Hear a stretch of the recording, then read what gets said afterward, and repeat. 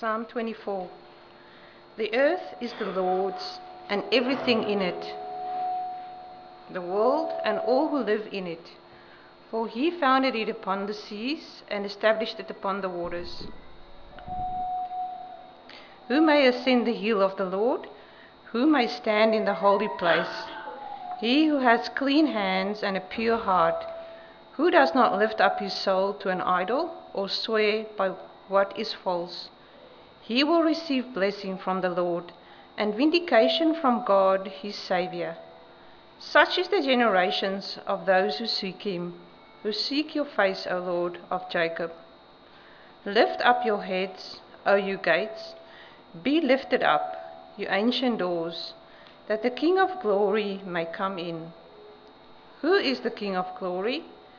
The Lord strong and mighty, the Lord mighty in battle. Lift up your heads, O you gates, lift them up, you ancient doors, that the King of glory may come in. Who is the King of glory? The Lord Almighty. He is the King of glory. So far the reading.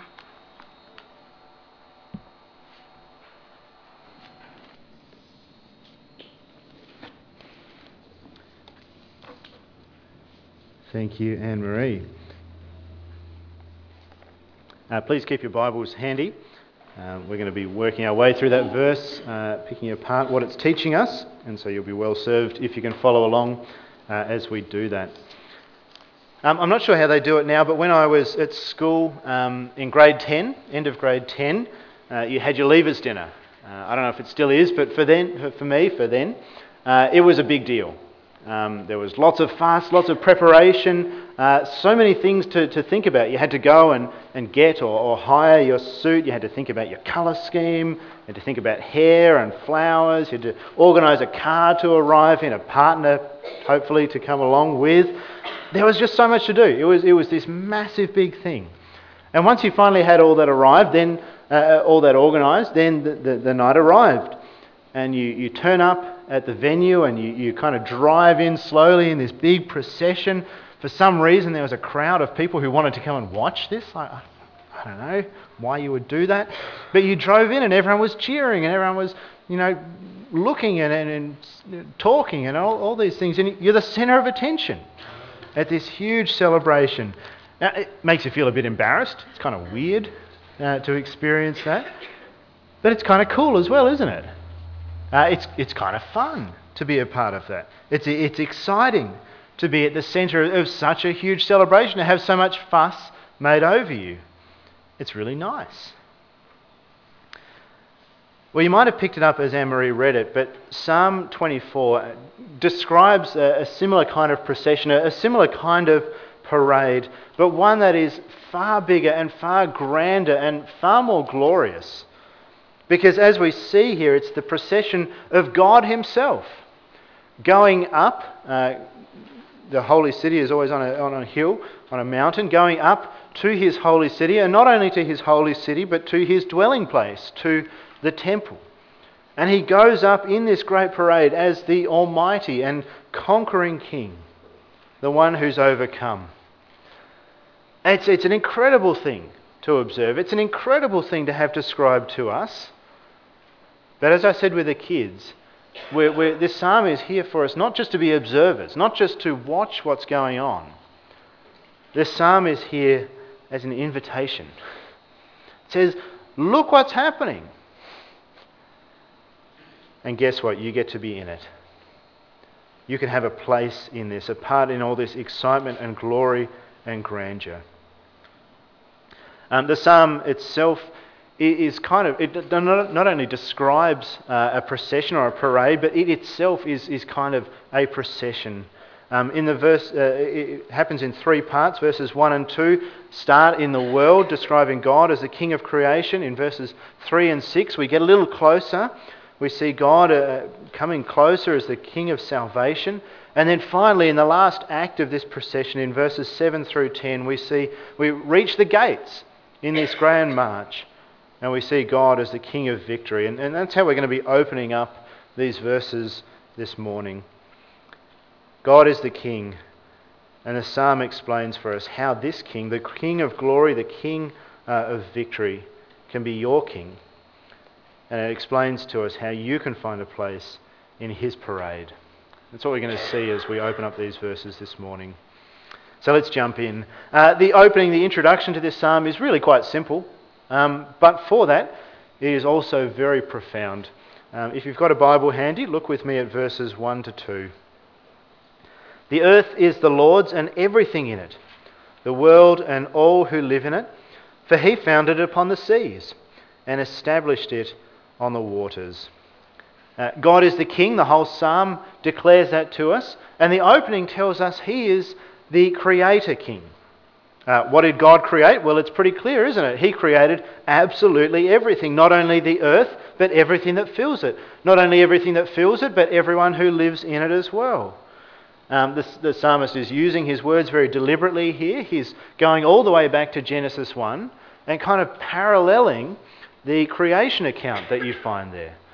Waters and then land and then everything that fills the earth. He's saying God is the creator. It's all his.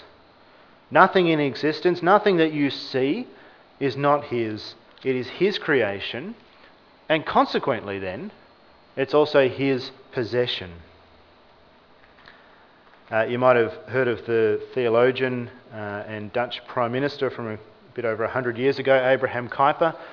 One of his most famous quotes is this: "There is not a square inch in the whole domain of our human existence over which Christ, who is sovereign over all, does not cry, 'Mine.'" It's all God's. But we need to stop and ask, why is he king? Why is he king? Well, the Psalm's answer is simple, isn't it? God is king because he made it all.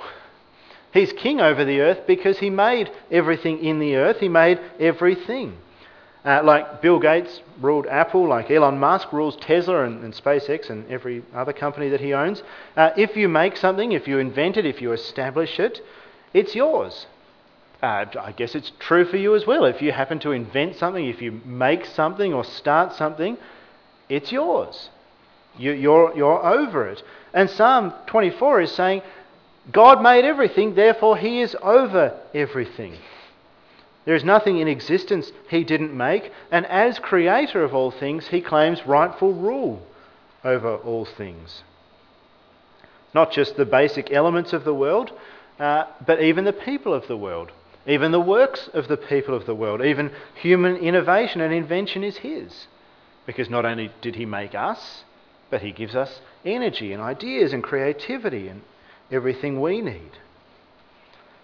Everything in existence is under God's rule because everything in existence depends on him for its existence. God is king over all creation. The earth is the Lord's and everything in it, the world and all who live in it. It tells us our place in the world, doesn't it?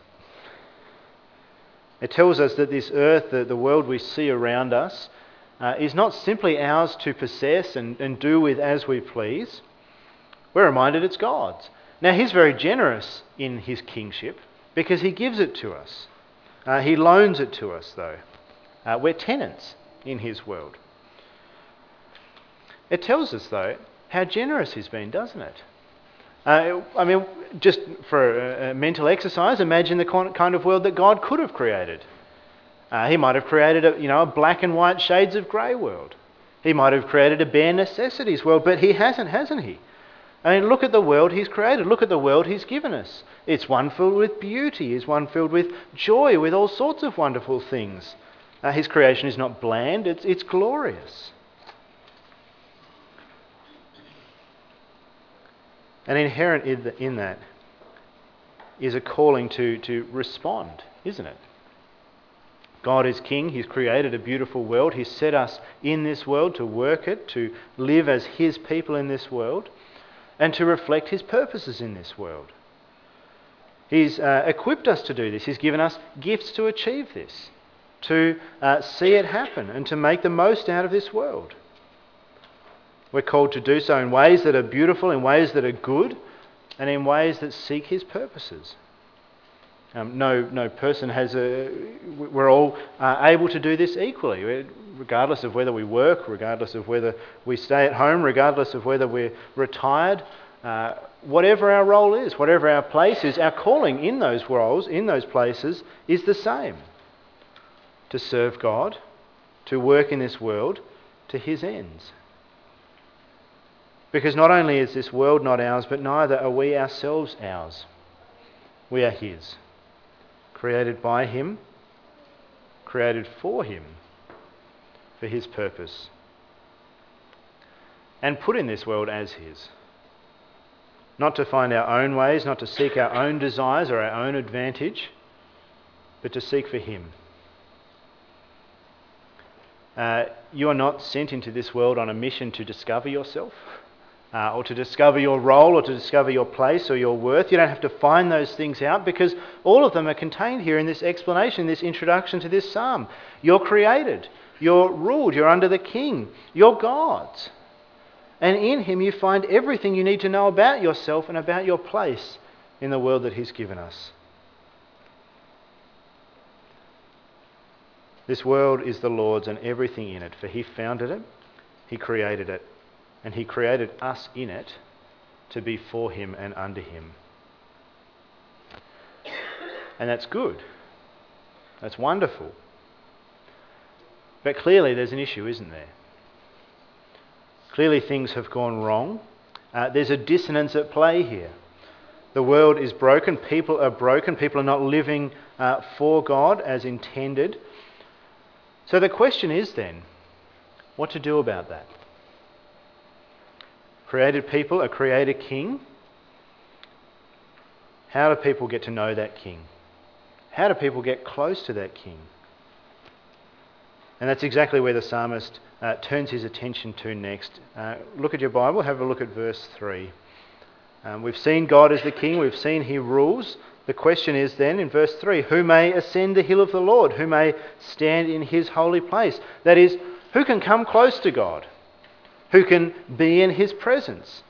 It's a good thing to be near powerful people, isn't it? There's advantages to being near powerful people. And the psalmist says that's why we want to be near God. Not only is he the king, not only is he our creator, but as we read on, he's also the one from whom blessing and vindication, that is, righteousness, comes from. We really want to be near this king because he's good and because he's good for us. So, what's the answer to the question of verse 3? Who can go near this king? Who can stand before him? Well, it's there in verse 4, isn't it?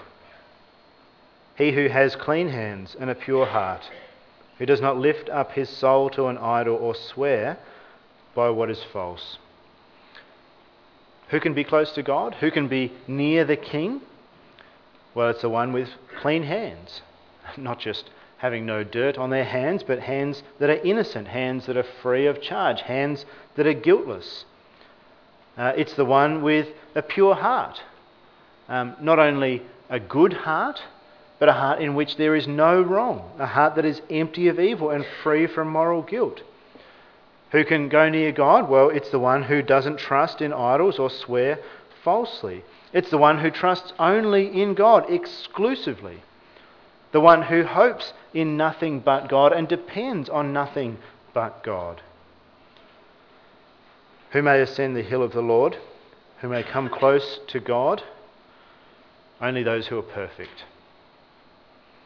Only those who are utterly and completely blameless.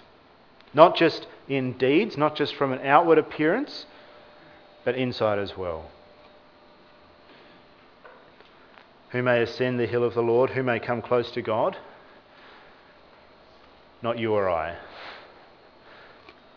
Who would claim that?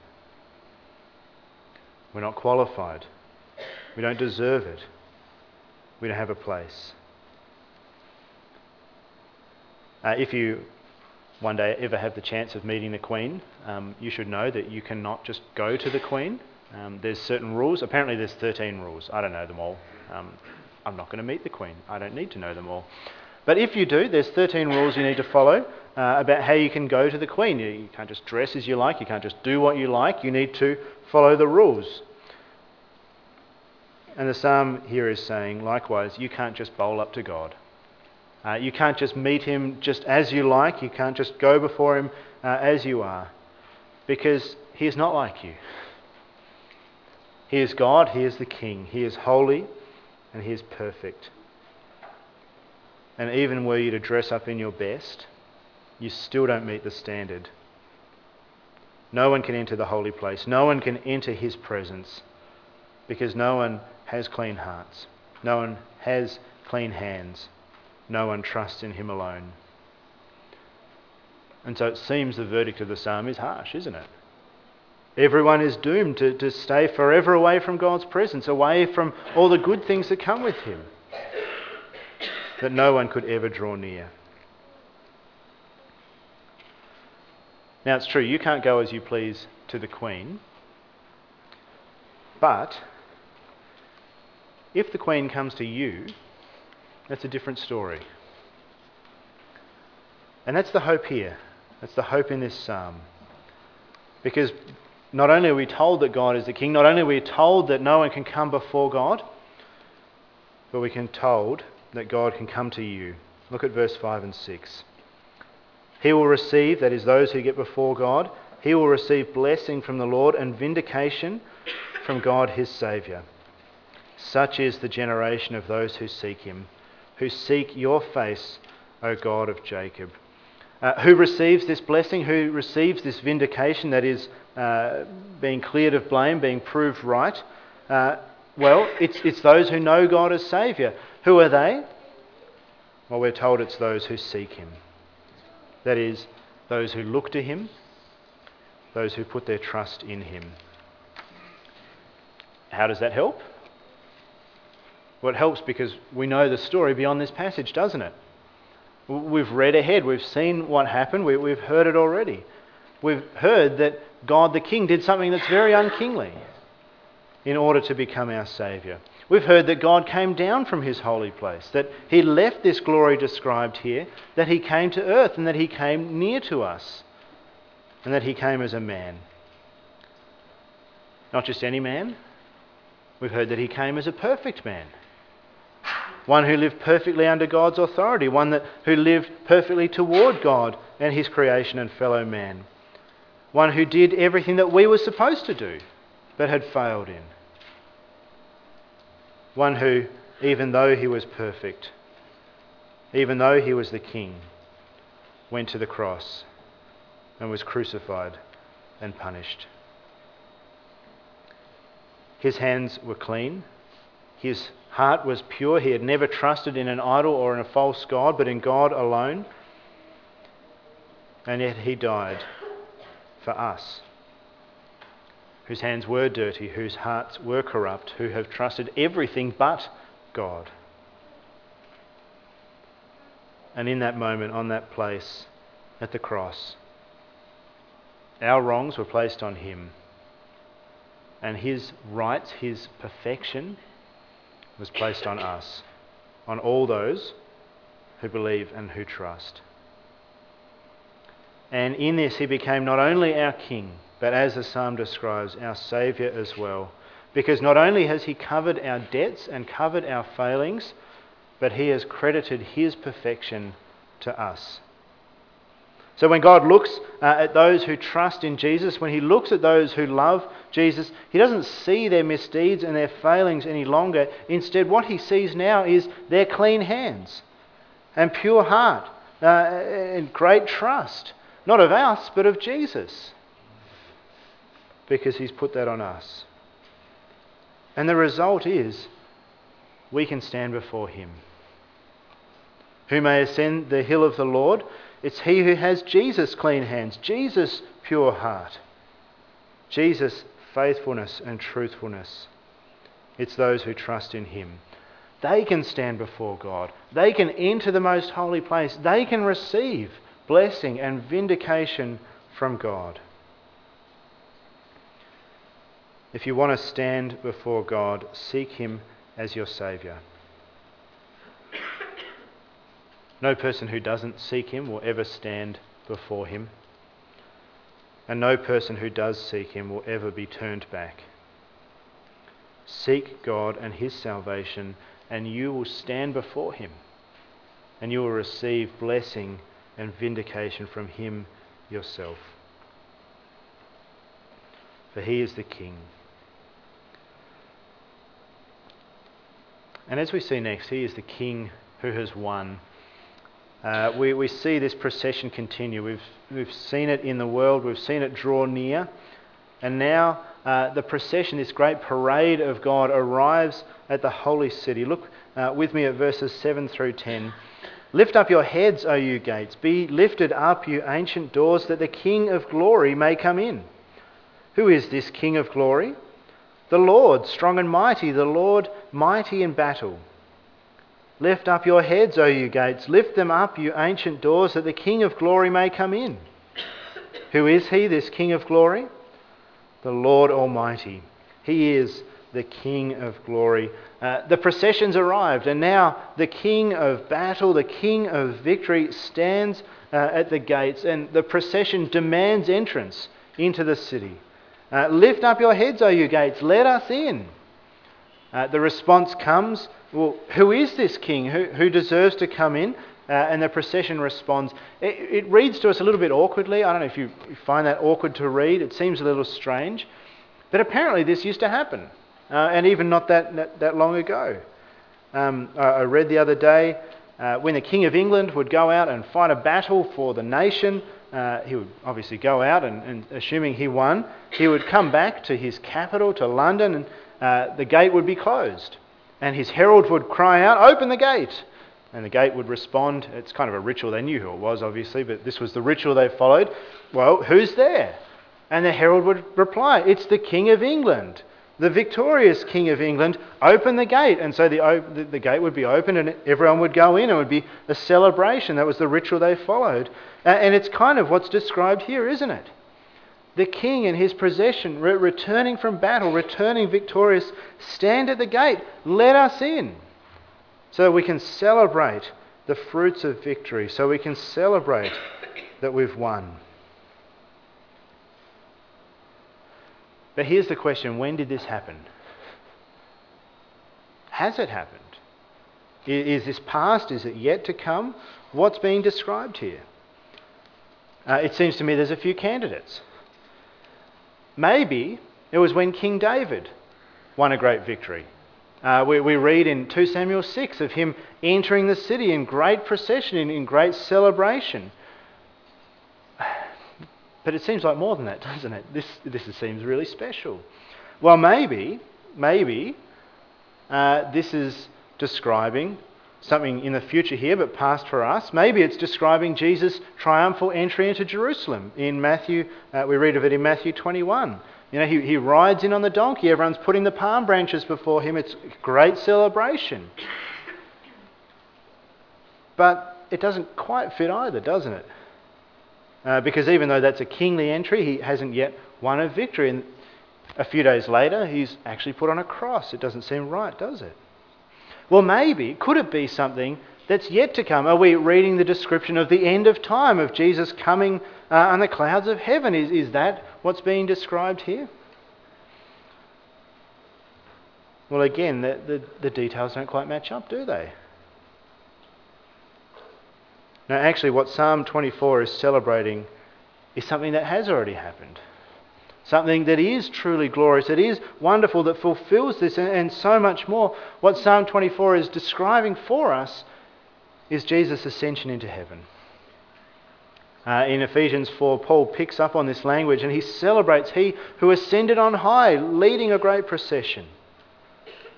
Because there Jesus went as conquering king. There he went as his victory proclaimed. There he went with all his work done, ascending into heaven, passing through its gates to great praise, to great glory for all time. See, what we're reading here has already taken place. Jesus' victory has already been proclaimed. He is the King of glory. He's already entered into his holy city. His kingdom was declared, was won on the cross and in his resurrection, where for once he defeated the powers of sin and death. And his victory was then affirmed in his ascension, where he was crowned as king and where then he sat down to rule over all things. It's a bit like what happens at the Olympics, isn't it? The 100 metres is run, Usain Bolt, well, whoever it is nowadays, he wins. He wins a race, he's victorious, he's king of the track, everyone sees it, everyone knows it. But really, it's not until the medal ceremony, is it, that he's kind of declared as the victor, that everyone sees him and celebrates him as a victor. And so it is here. On the cross, at his resurrection, Jesus was victorious. All could see and know that.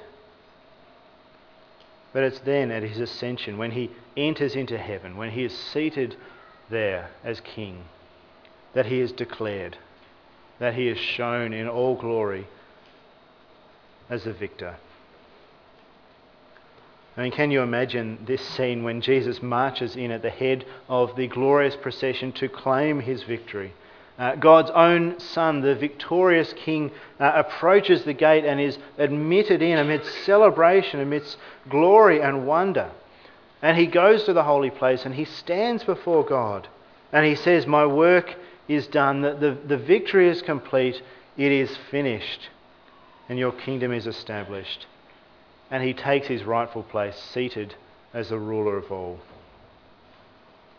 He is won. He is the King. And that's the hope of his people here.